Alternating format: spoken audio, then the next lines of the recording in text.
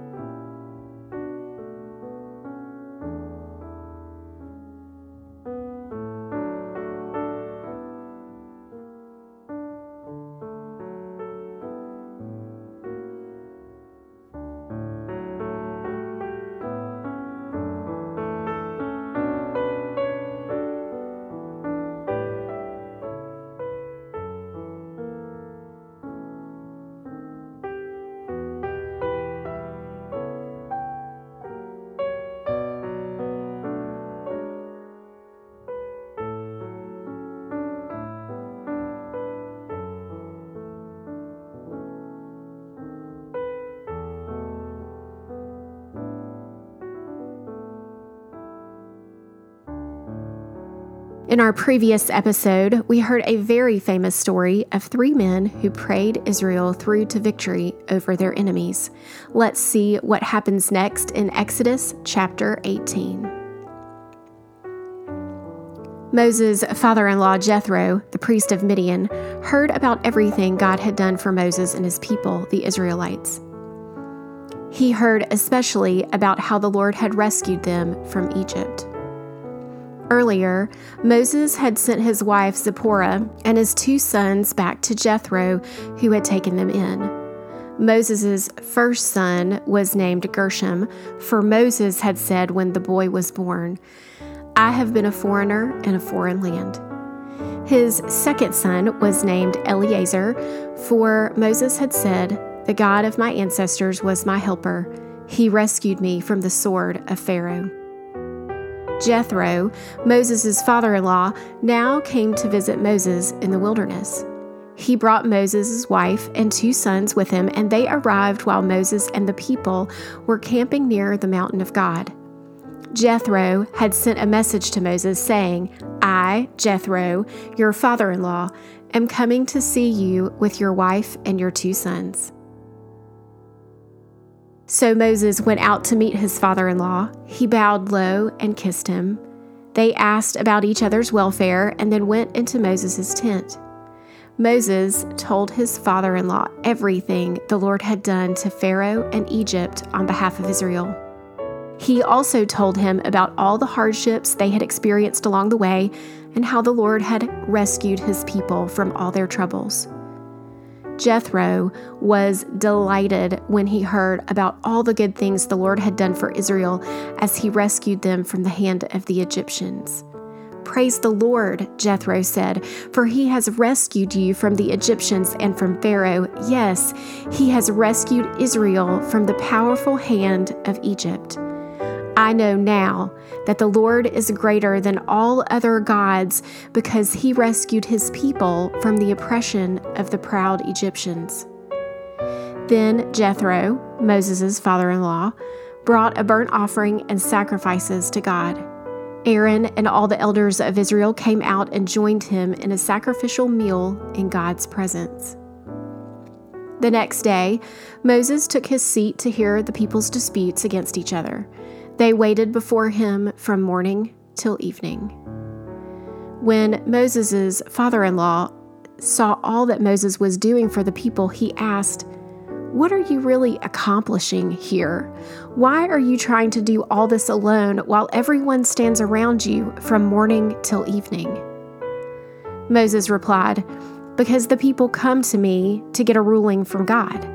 When a dispute arises, they come to me, and I'm the one who settles the case between the quarreling parties. I inform the people of God's decrees and give them his instructions." "This is not good," Moses' father-in-law exclaimed. "You're going to wear yourself out and the people too. This job is too heavy a burden for you to handle all by yourself. Now listen to me, and let me give you a word of advice, and may God be with you. You should continue to be the people's representative before God, bringing their disputes to him. Teach them God's decrees and give them his instructions. Show them how to conduct their lives. But select from all the people some capable, honest men who fear God and hate bribes. Appoint them as leaders over groups of 1,150 and 10. They should always be available to solve the people's common disputes, but have them bring the major cases to you.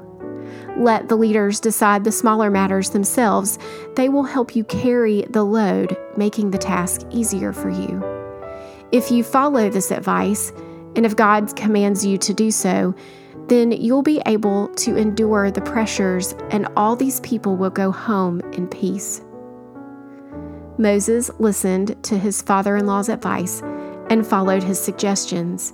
He chose capable men from all over Israel and appointed them as leaders over the people.